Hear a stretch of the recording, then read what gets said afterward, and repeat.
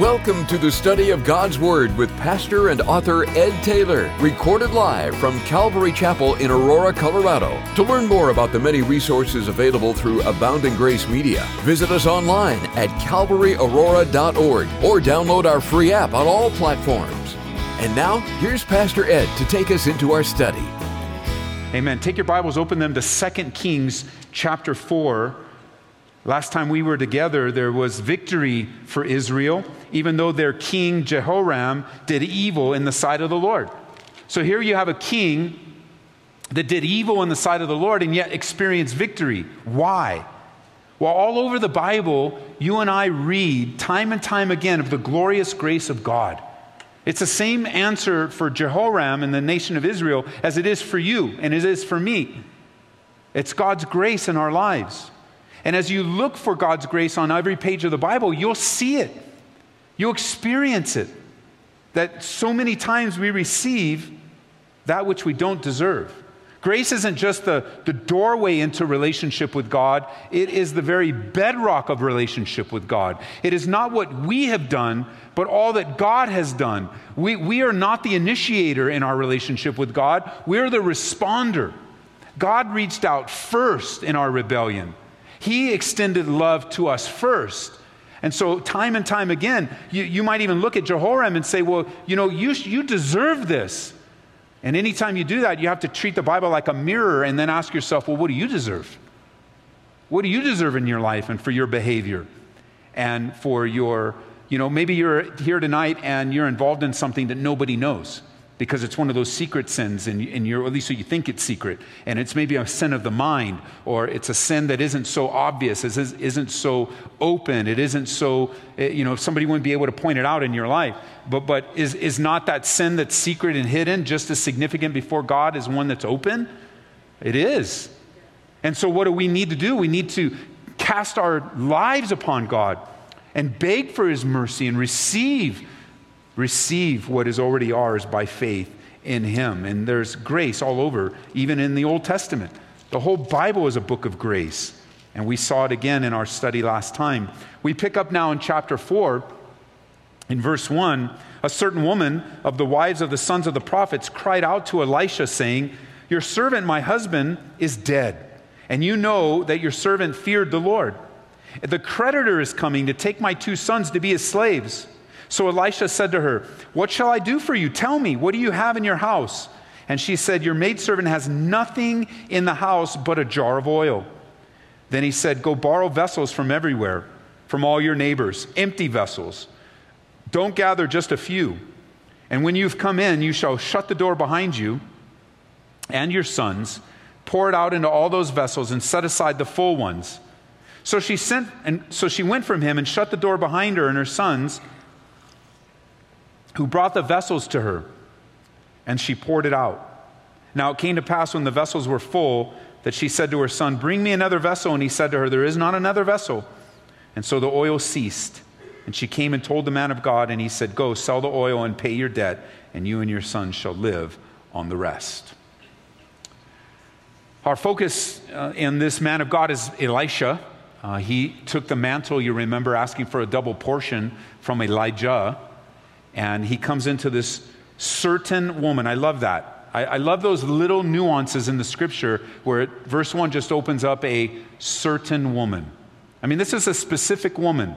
This is an important woman. We don't have her name, but we have this certainty about her. This is a unique, specific appointment of God. And she's in a rough spot. She's a widow and in deep debt. Her husband has died. The creditors are coming to take her sons to repay the debt, because one of the things that was customary in that time was that you could pledge yourself or your kids as security for the loan. They don't let you do that today. I don't think it's a good idea. You pledge other things. You might pledge your house or your car, and so that if you don't pay your debt, they'll come and take your house. So that's the kind of issue. But this is them coming to take her and her sons. And if you couldn't repay, you'd have to work it off as a slave, and then they'd be caught up in a system that, even though at times they would have the year where they would release the slaves, most of the time you never got out of it. So she cries out to Elisha for help. And so he asks her, "What do you have?" And you notice her answer. And we feel like this sometimes. Sometimes it's even real. Your maidservant has nothing except a little bit of oil. I do have a little bit of oil. I have nothing, but I do have a little bit. Haven't you found that to be true in your life? Even in the most difficult time. I have nothing, but I do have a little. I have nothing, but then I do have that up here. I have nothing. I'm in a place of nothing. Now, it doesn't have to be just possessions and money. It could be, how are you doing spiritually? I have nothing, but I got this little hope. How are you doing in your marriage? Marriage isn't doing very well, but there is this memory or is this thought or this direction. And for her, it was practical. I don't have anything, but I have a little bit of oil. A small vessel, not much. And so he tells her to get all the vessels she can find, which she does, and a dramatic miracle takes place. As long as she poured the oil in empty vessels, the oil kept coming. As long as she poured the oil kept coming. When the vessels ran out, the oil ran out. I mean, it's miraculous. Now, we know that oil often in the Bible is a type and a picture of the Holy Spirit. So this becomes a reminder of the flow and the never-ending supply of the Holy Spirit in our lives. As long as we're open and empty, because the oil got poured into what? Empty vessels. Not full vessels, but empty vessels. Vessels that could receive from this never-ending supply. And the Holy Spirit moving in our lives, if we're open and receptive to the Lord, He's ready to pour in. But if we're closed and resistant to the work of God, then you're not going to receive the place of the Spirit. Which reminded me of the ministry of Jesus, remember, when He fed the thousands. How there was a never-ending supply of food that came through the miraculous hands of Jesus. They just had a few loaves and fish. That's all they had. And thousands of hungry. It was an impossibility. We read these true stories in the scriptures at times like they're Sunday school stories, like they're flannel boards, like the kids are receiving them. And it's really exciting to receive them as a kid. And it's a great thought to think of the miraculous work of God. But it's not just a kid's story to root their hearts in faith. It is an adult story, a true story of God faithfully taking care of His people when you trust Him. When you bring what you have to Him, where you speak of not what you don't have. We have nothing, but I have this little bit of oil. But oftentimes in our challenge to the faith in our lives, we'll answer that question, I have a little bit of oil, but I really have nothing. And how you answer the question, how you approach it, will really speak to where your place of, where you are in faith, where you are in trusting God. You can answer it like her and says, I have nothing, but I do have a little. And it just leaves the door open for a work of God. I mean, you can only go so long with nothing. You can only go so long with the trial. You can only go so long with the difficulty before you begin to think, this is just never going to end. I'm ruined. It's over. My hopes and dreams, they're just done. And there you are in the moment. And it ends with, I started, remember, it's like we learned in the life of Naomi. I went out full, but I came back empty. And when she came back with that testimony, that was a testimony of a bitter, angry woman. Where she surveys the pain in her life, she looks back to say, I had a lot, but now look at me now. But the vocabulary of faith is, it's a really hard time right now. And I'm really struggling, but God. But this is what I do have. There's an impossibility before me. I'm responsible, or I feel responsible to feed thousands of people, but all I have is a couple fish, and it wouldn't even feed me. What is that? Well, it depends on whose hands it is. That's what that is. It depends on whose hands it's in. In my hands, in your hands, it doesn't amount to much, except that when they're bringing that and offering it to the Lord, which is exactly what happened, and those thousands were fed. Jesus says, give me what you have. Let me show you. Go over to John chapter 6, would you? Just by way of review of this. We won't go into it in depth, but it's enough to be reminded of the faithfulness of Jesus. Give me what you have. That's the word of the Lord to some today. He's calling out to you and says, give me what you have. Give me what little obedience you have. Give me what little oil you have. Give me what little bread you have. Bring it to me. Bring your care and concern to me. You might be saying, but I do that. I've already done that. And Jesus is reminding you, do it again. Pray without ceasing. Come and keep knocking. Keep asking. Keep pressing forward. And so what happens? Notice chapter 6, verse 11. Jesus took the loaves, and when he had given thanks, he distributed them to the disciples then to those sitting down, and likewise the fish. Notice, as much as they wanted. And so when they were, what does your Bible say in verse 12? Filled. When they were filled, these were hungry, tired people in a place where the only food in the whole place was a few loaves and fish. The whole, can you imagine? You know, we have events from time to time. We'll have a women's dinner, or we'll have a men's breakfast. Can you imagine having a men's breakfast with 2 pieces of bacon and 1 pancake? You know what you're going to have? A lot of angry men. There's not going to be a lot of faith. I mean, I've been around the men. I'm one myself.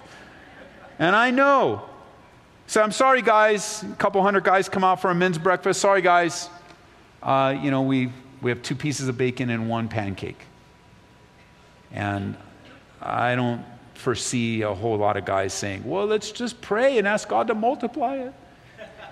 There's always going to be a guy, well, I'll just go to Safeway. And so he'll go to Safeway. And there'll be a guy, probably a lot of guys that'll complain, well, you did a breakfast and you only brought 2 pieces of bacon. And there's another guy, who's eating the bacon in the kitchen? You know, there's going to be a lot of responses. But who's going to bring it to Jesus? Like in this room today, in our church, who's going to bring the problem to Jesus?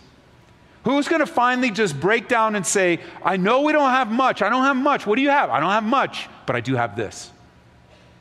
Who's going to do that? That's a legitimate question. Who's going to do that listening in on the radio right now? What has complaining got you so far? Has it got you where you needed to go? Has complaining built up your faith in the situation you're in right now? What has whining done for you? Has whining made you any stronger in your relationship with God? Has it made you a greater witness for the things of God? Has whining helped your friends see the faithfulness of God? What has murmuring done in this situation? Has it made you a stronger witness? Has it made you just dependent upon God more? And of course, the answer to all of that is no. It's distanced you from the faithfulness of God. It's caused you to doubt him more. It's caused you to turn to other alternatives to get you by, to get you through. Have you ever thought that God has allowed this situation into your life the way it is, and it hasn't ended yet, just for the sole purpose of causing you to cry out to him constantly? I was reading recently in a book that we're going to be beginning to go through as a staff, and I've been reading ahead. I've read it a few times already, and the author asks us a really good question. And he said, what would have happened to the prodigal son in the middle of his trial if his dad would have gave him more money? Think about that. What would have happened at the pig thing was he's feeding the pigs. Dad found out what a bad situation it was and said, you know what, son? You just need a few more $1,000s.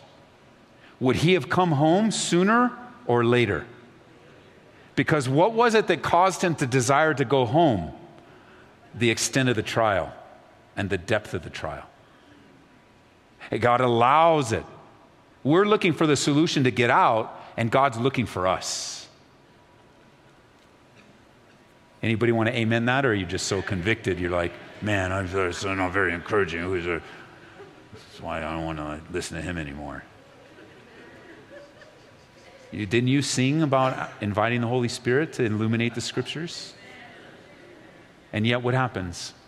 When you bring it to Jesus, it's blessed, it's multiplied, it's distributed, and people are full. You're full with the provision of God. That's what happened with this widow. That's what happens to every true believer, God filling us with the provision that we need. That God would bless us, that he would break us, that he would distribute us throughout our community, that he would make us a dependent people, not a religious people, not a not a people of just Christianity in name, not a group of people dabbling in things religious, not a people that are Bible knowledge but make no difference in the community, not a people that elevate anything above their relationship with Jesus Christ, but rather a blessed and a broken and a distributed people, including Jerusalem, Judea, Samaria, and to the uttermost parts of the earth. I was so encouraged that as we were listening to the missionary update today, that God for the very first time spoke to a couple in our fellowship that said, I just feel something about missions. But I wonder how many more, when you come ready to receive, that God's ready to stir your heart for some step of faith. Maybe not missions, but that when you come into this company of believers and you gather together in a church service, in a building like this, that you come expectant for the Lord to speak and expectant for the Lord to fill. And then you tell them, get the vessels, find as many vessels, get the community involved. They know how desperate. They don't have anything either because, they don't have anything. The neighbors couldn't help her. How do we know that? Because they all gave her empty vessels. Where did all the empty vessels come from? All the other hurting people in the community. And yet, together, it's a powerful force. And I'm encouraged. I'm encouraged that the Lord would want to use us by allowing our vessels to be empty in order to be filled. To be empty in order to be filled. Or even to the point of the widow. Not many are at this place, but some can be. No vessels at all. It's a humbling thing to ask your neighbor for a vessel. To ask a friend for a vessel. It's a humbling thing that you're obviously in a difficult situation. You can think of all the excuses this widow could have come up with where, why people know I'm a widow, why don't they help me? And you can hear heaven say, why don't you ask? You cry out to Elisha. You ask your neighbors and your friends. You submit yourself to me. This is a time of maturity when your vessels are empty and the oil is low. It's a time of dependence. There are some people that have known Jesus for 20 or 30 years and they're still living like babies. Still living, not knowing how to feed themselves, how to come and submit themselves, and the very basics of the things of the Lord. As we begin our new study in Hebrews very soon, in Hebrews chapter 6, it says, let us stop going over the basics of Christianity again and again. It's stop and let's go on. Instead, the Bible says, and become mature in our understanding. Surely we don't need to start all over again with the importance of turning away from evil deeds and placing our faith in God. Let's move forward. Let's stop talking about the basic stuff. And let's just admit that our vessels are empty. Let's admit that we don't have a lot of oil. And let's bring it to the Lord and let Him do a work. Let's just finally come and let's stop circling around the little things in our lives that we are complaining and murmuring and whining about. And then just circling around, like circling the drain. And every year the drain, this is 2018 for goodness sake. The coming of the Lord is at hand. It's time. We need to learn how to study the Bible for yourself. We need to learn how to develop a prayer life, a real dedicated prayer life. Learn how to be consistent in serving in your church family. Learn how to be bold in stepping out in faith in your community. Learning how to watch the news with discernment spiritually, not attitude politically. Every news story is an opportunity to touch someone's life. A reminder of the tragedy of sin and the stupidity and idiocy of people, that the farther that anyone gets away from God, the more dumb we will be and the more harm we'll bring to people's lives. And you think of watching the news and making it some political thing. Politics have been around almost since the beginning of time. What has that done for the world? Jesus came into the world and He changed lives instantly. God sent Elijah into this widow's house, and within a few days, life changed. Not only did she have full vessels, but she had enough to sell and live. This was intended for her to live on. This was intended for her to live on. Jesus wants us to grow. He wants us to move forward. This also reminds me, as we come back to 2 Kings, not only does it remind me of the possibilities that faith brings us in the hands of God, but secondly, this miracle reminds me, and this will be our focus tonight.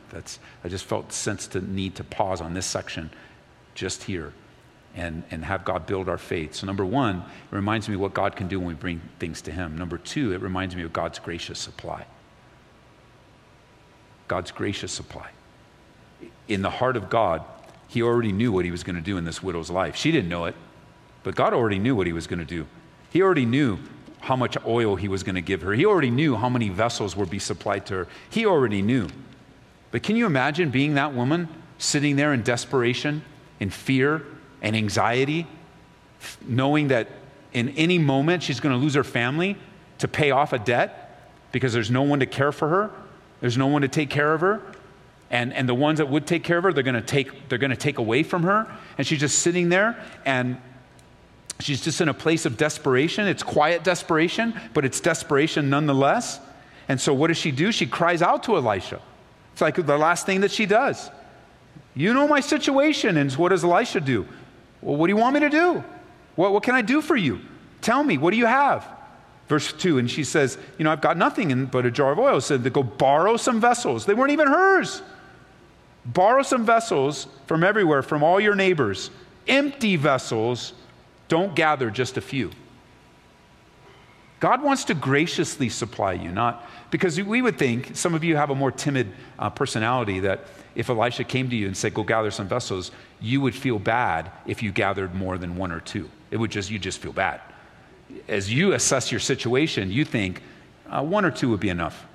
And then you don't want to ask any more because it's already embarrassing, and you wish you had more vessels, and you really understand that it's more gracious to give than to receive, but that's become a prideful thing for you because you love to give but you don't receive, and so you would just say, I'll just get a couple. But he says, don't just get a lot, because God is ready to do a work.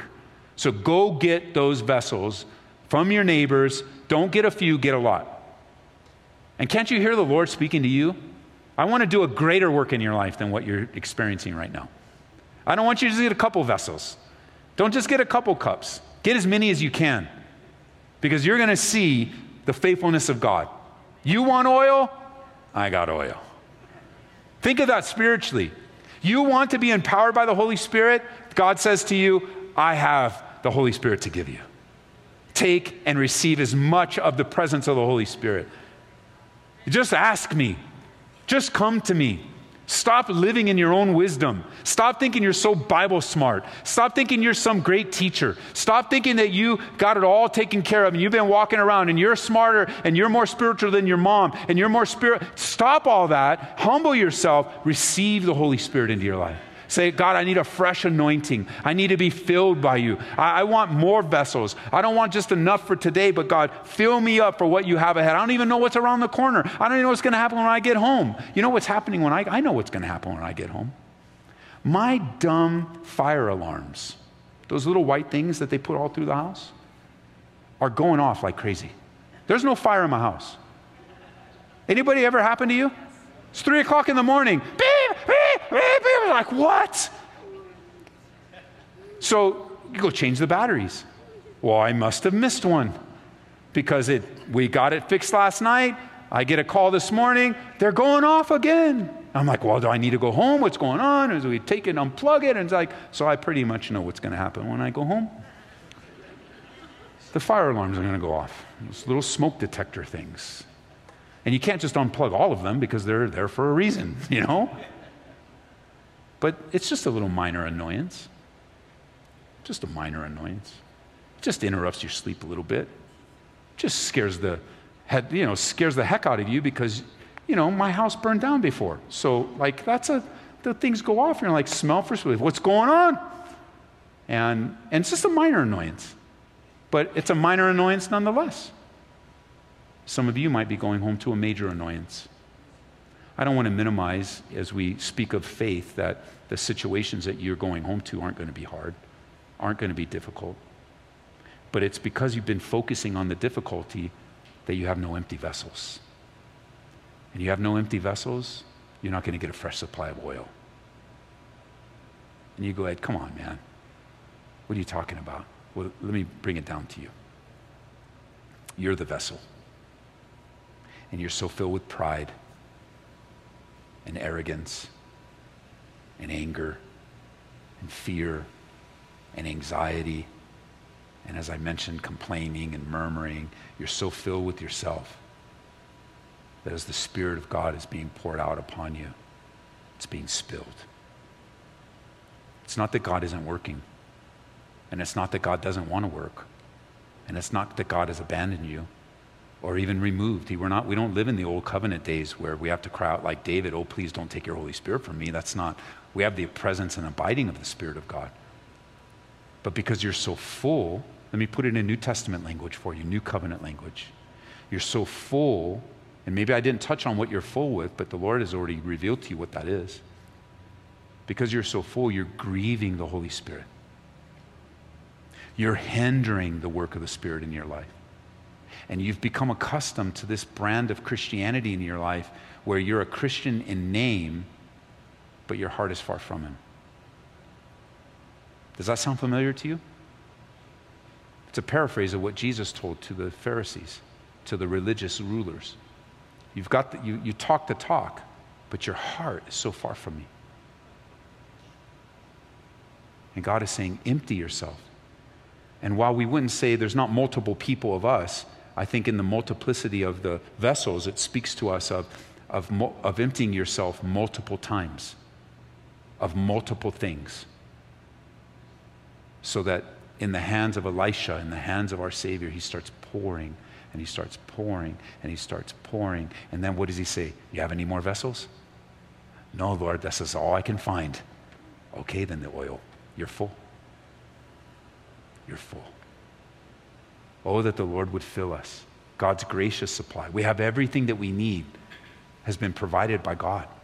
In Philippians chapter 4, verse 16, it says, for even in Thessalonica, you sent aid once and again for my necessities, Paul says.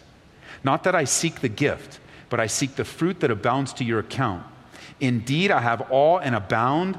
I'm full. I've received from Epaphroditus the things sent from you, a sweet-smelling aroma, an acceptable sacrifice, well-pleasing to God. And listen, there's a promise of God to us. And my God shall supply all of your need according to His riches in glory by Christ Jesus. Philippians chapter 4, verse 19. And my God shall supply all your need according to His riches in glory. According to His riches in glory by Christ Jesus. You know, Paul had certain needs as a missionary. He had certain things that he needed to progress, to take the gospel and move forward. This widow had certain needs to take care of the debt and to take care of her family. And the way that God supplies is through giving. The way that God supplies your needs is by Him giving you what you need. And the way that God supplies through the needs of congregations and families is through the faithful giving of the saints. Physically, giving of time, giving of resources, giving of... Can you imagine what the church could really... What the church... And I'm not speaking of our church in particular, I'm speaking the church at large. Can you imagine what could really happen in the church at large if the attitude of giving in the church was like it was at Christmas? Because for a month, 6 weeks to a month, there is this sense of overwhelming desire to give. It's like on your mind. And so you're searching out the best sales, and you're trying to find out what does somebody want. And if you get something, you're hiding it, and you're ready to give. And you know, if you're like me, you hide it, and then you go, maybe I can give it. No, it's not yet, and I want to give it. And you're just so caught up in giving. I don't know what it is. I mean, for the most part, like, it's not about what you want, although you might fill out a list. You might fill out a list because you have to, but then you want to get back to business. What do you want? What would bless you? What do you need? How can I bless you? How can I encourage you? And for 6 weeks or so, the world goes crazy. Now, we get caught up in all the commercialism and all that, how crazy it is. But set that aside. What you're really seeing is how even the world can stir up people with a giving heart. Even the world can do that. Even the world can say, this is a good time to give. This is a good time to be nice to somebody. This is a good time to find out something about someone else and meet their needs. Can you imagine what that would be if that was just the atmosphere of the church of Jesus Christ, not encouraged by the world, but encouraged by the Holy Spirit, and that we just went around going, how can I meet your need? How can I help you? How can I serve you? What can I do to make your life better? How can I prefer you above myself? That is a testimony of the agape love of God. And that's why we look to the new year. We really have to ask ourselves, are we the types of servants that the Bible language for what I just described is servanthood?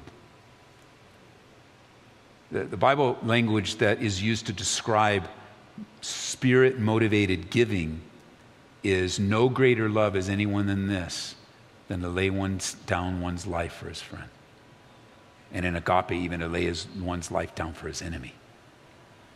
That we would walk in giving. And the very beginning, and here's the biggest issue when it comes to giving in so many believers' lives.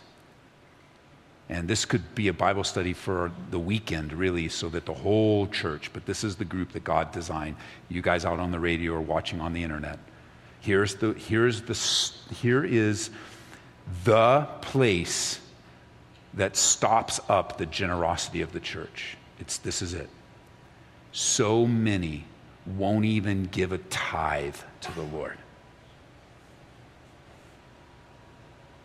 So many won't even give a tithe unto the Lord through their local church. How do I know that? Because I have friends all across the country that are pastors that aren't a part, at least in their time right now, a part of a generous church like I am and have been for 18 years.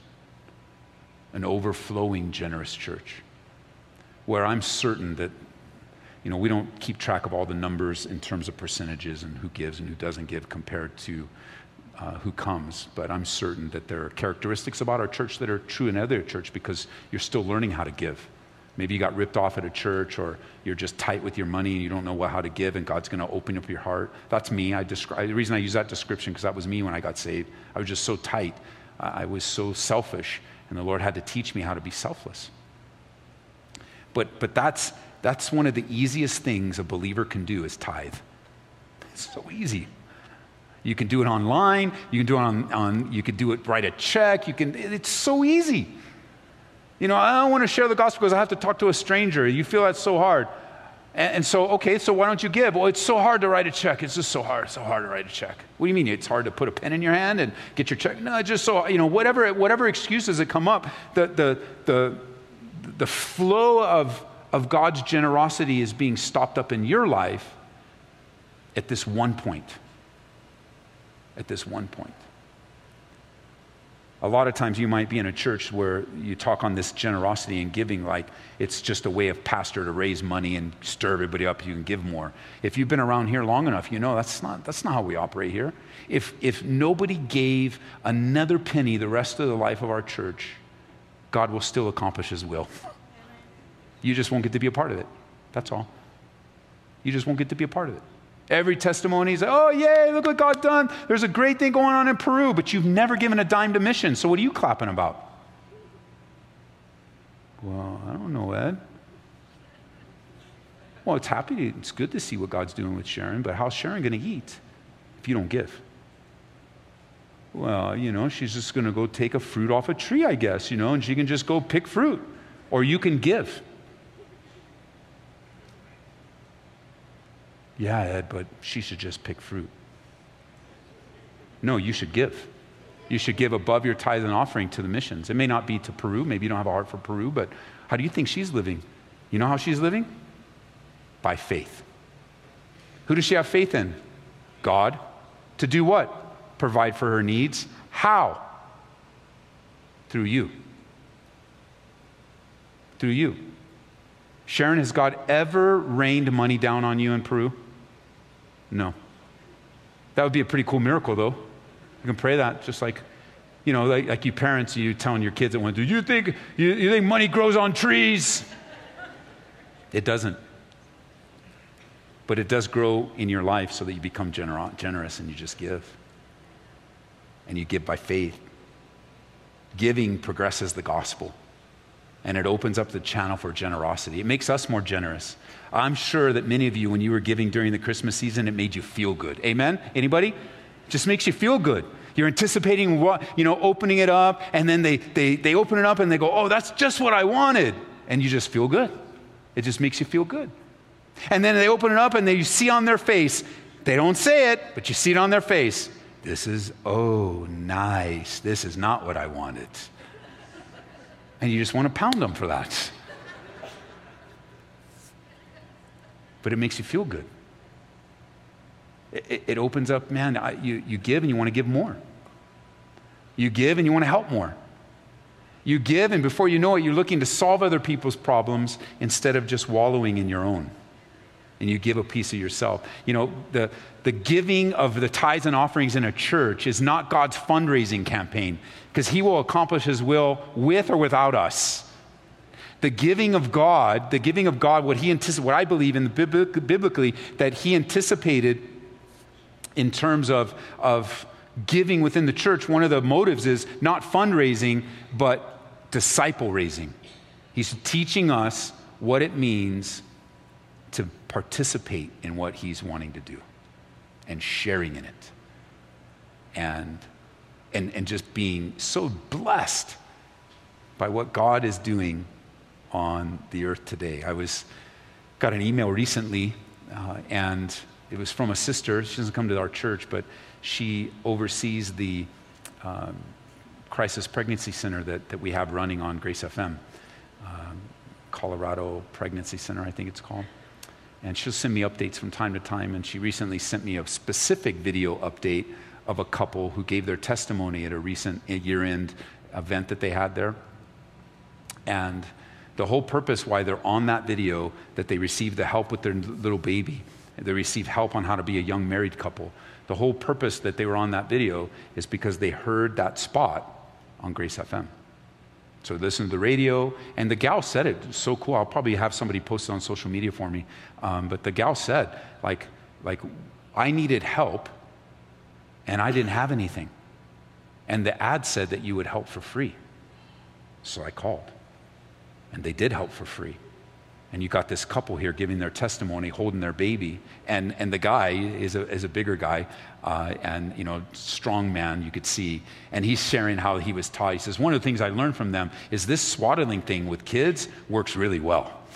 And that's just one of the things he's sharing. I didn't know about swaddling. And so you hear a message on Grace FM, a little spot that's on there, and all the technology and stuff that has to make that happen. And then you got to make a phone call, and whoever has to make the phone work and pay the phone bill for Colorado Pregnancy. And then whoever answers the phone, whoever volunteers, whoever shows up, whoever begins to train them, whoever gets involved in their life. And then somewhere along the way that somebody tells the dude, hey, you want to help your kid? Let me teach you how to swaddle them.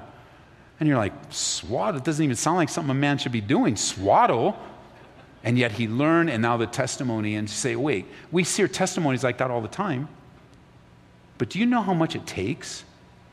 Do you know how much it requires in the culture that we're in right now to get all those little pieces to line up to that finished product? And it didn't happen without the help of the body of Christ, including you. It didn't happen. Because why? God's method is always the same, just like Elisha and the widow, and this is where we'll close. God uses people to reach people. That's what he does. He could do it much better with angels and himself, but he has condescended to our level to use people to reach people. And so in your giving, not only is God raising you as a disciple, but bringing it home to this church family, you are absolutely 100% making an eternal difference in people's lives. No doubt about it. Matter of fact, I think that we get so many testimonies and so many things happening that it's just sort of, we have so many missionary updates that sometimes you guys, oh, another missionary update. Another missionary update. We should have one every night of the year. We should have 52 missionaries that we support that are coming back from the field saying, this is what God's doing. This is what God's doing. This is what God's doing. What struck me is that I've never met these people, but I'm going to see them in heaven. I mean, I've never met them. I can't do everything, but what I can do, I can participate and begin to see God's supply for all of your needs. So I know that when you come into a congregation like this, you have needs and you're praying for God to meet those needs. God's going to meet those needs. And I believe he's going to meet those needs in such a way where not only are you going to have enough for yourself, but like the widow, you can live on it too. And others can live on God's provision through you. That what God has given you, the last thing with the widow is what God has given you wasn't just for her. It was also for her kids. And you know who else it was? You know who else that oil was? It wasn't just for the widow, and it wasn't just for her kids, and it wasn't just for her neighbors. Do you know who else it was for? You. God performed that miracle through Elisha with the widow to encourage you in this moment right now about how faithful he is. And you don't cry out to Elisha today. You cry out to the one that's greater than Elisha, Jesus Christ, who once and for all has come and settled the penalty and the debt of sin, and who has promised to provide all that we need.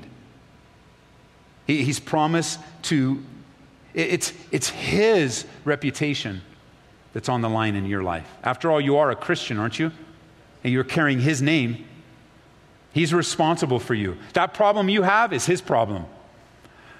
The devil coming after you, knocking on the door, you just step aside, let the Lord answer the door and say, hello, that's my kid. I was just reading my Devos this week. It so blessed me that when Saul was met by the Lord on the road to Damascus, as he was met and he stopped on the road, what did Jesus tell him? He says, why are you persecuting me? Which is Jesus saying, you put a hand on one of my kids, you put a hand on me. And that tells me he takes responsibility for me and for you. And he wants to meet you and me where we're at. And he wants you to get the vessels today. And he wants you to cry out. I know you don't have much, but get what you have. And present it to him. And let him pour it and pour it and pour it. Until finally he says, you got any more vessels? No, Lord, I'm full. All right. And he moves on to the next one. So Father, in the things that you share with us tonight, we just pray, in light of the giving and in light of the generosity and in light of the blessing of this congregation, Lord, that you just provide for the needs of our church tonight. Not to pay the light bill or anything that's all taken care of, but the needs of our church, the bills that need to be paid, the debt that needs to get out of, some of the bad decisions, some of the difficulties when it comes to finances or the house or a lost job or a lean time, a widow, a divorcee, just constant needs, Lord, that you promise to provide. You promise to take care of. Would you build our faith? Would you just pour out a special anointing of our faith? And I know that not only are you going to provide for us, but you're going to provide at the right time. It's going to be the right timing. And you're going to bring us right to the place that you want us to be in trusting you. We pray that you've been encouraged by this Bible study delivered live from the sanctuary of Calvary, Aurora. For prayer or a copy of this study, call us at 877-30-GRACE. That's 877-304-7223. Or visit us online at calvaryaurora.org. Be blessed as you worship Jesus this week.